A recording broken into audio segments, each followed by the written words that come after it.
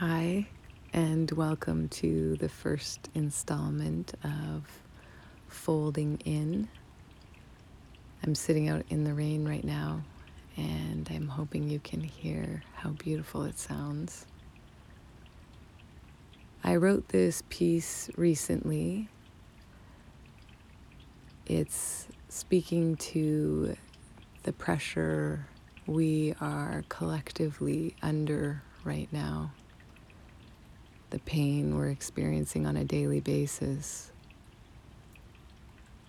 I've gotten a lot more devoted to laying on my back and finding peace in my body, so to create the most harmonious, beaming cell of life that I can.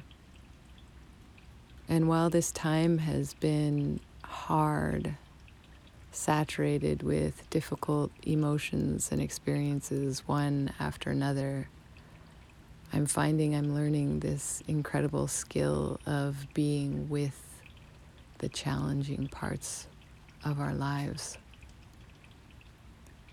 And the more I sit in this pressure cooker, I'm finding a sort of joy and resilience of standing so close to life. So this piece is speaking to that experience that we're all going through right now.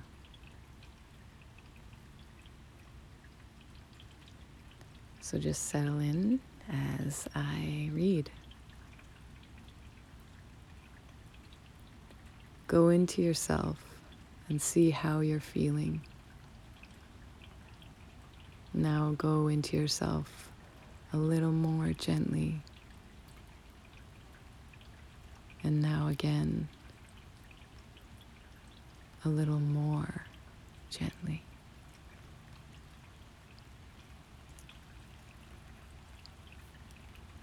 I lay on my back trying to calm the static in my body. Responsibilities, sounds, desires, fears, a restless sense of urgency, and ubiquitous anxiety interweaves into a dense thread that tightens around me. I don't know if I'm supposed to untangle or rest in the center of the knot. I am amid, we are amid, one of life's significant cataclysmic shifts.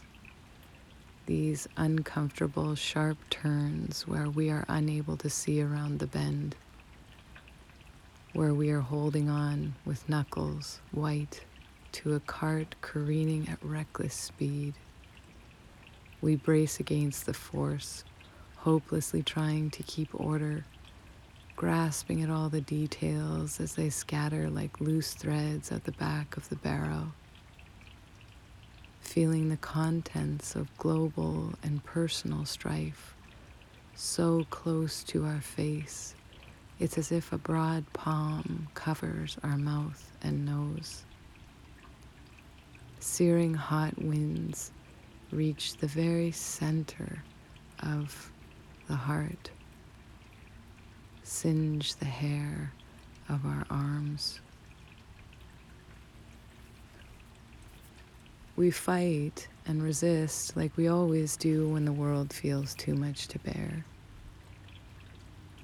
And then when we least expect it, we splay ourselves open on the floor, and grace comes from behind and wraps us in something that feels like love. We stop our kicking and screaming and fall back into the self that knows somewhere deep, this too is beautiful. This too.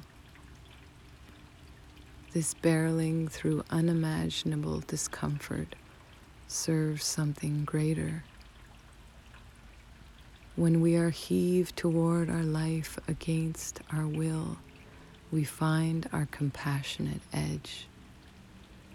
The aperture of our lens widens to include both our pain and the unbearable beauty breathing beside it. Like the fire that comes to renew life, this phase serves a purpose.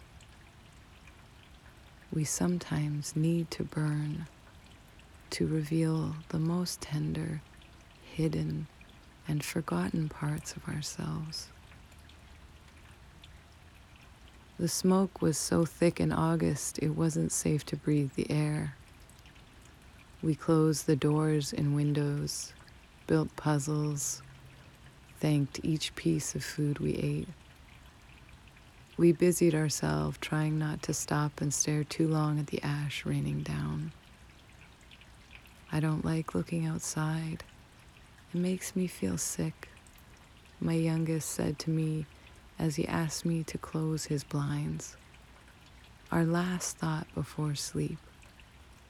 May the elements calm and find peace. We woke in the morning to a steady stream of rain. I lifted my face to the sky and cried. Gratitude never felt so profound. This too is beautiful.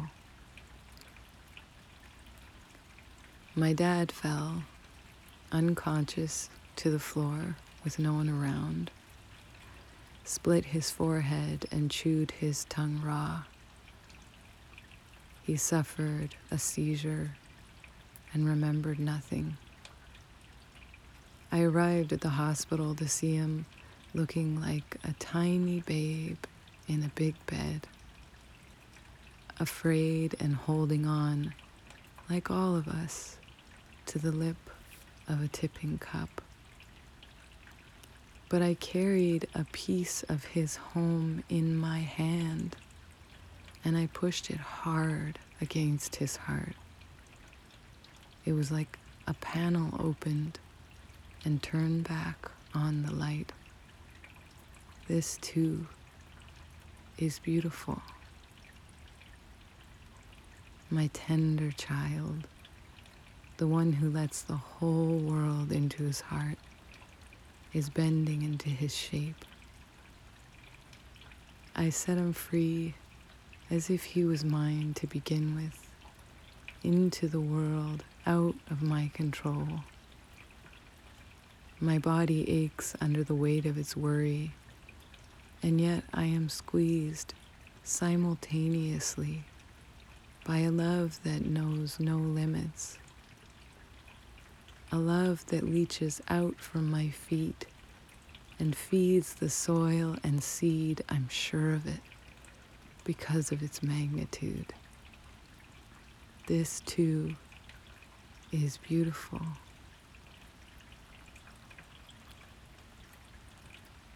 The anxious mother, alone in her home with new time for herself, wonders where she is under all her duties. She wonders what revelations wait in her corners. She stands in the unfamiliar, unnerving place and smiles, for something is awaiting its discovery. It has been calling to her in her sleep. She has time now to listen. This, too, is beautiful. This, too.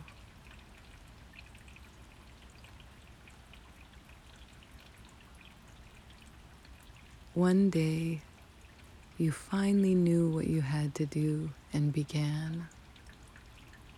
Though the voices around you kept shouting their bad advice, though the whole house began to tremble and you felt the old tug at your ankles. Mend my life, each voice cried. But you didn't stop. You knew what you had to do.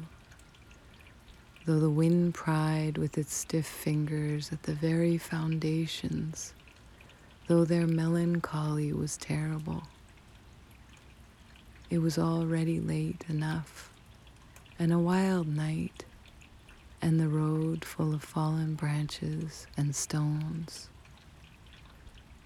But little by little, As you left their voice behind, the stars began to burn through the sheets of clouds, and there was a new voice which you slowly recognized as your own, that kept you company as you strode deeper and deeper into the world, determined to do the only thing you could do, determined to save the only life that you could save.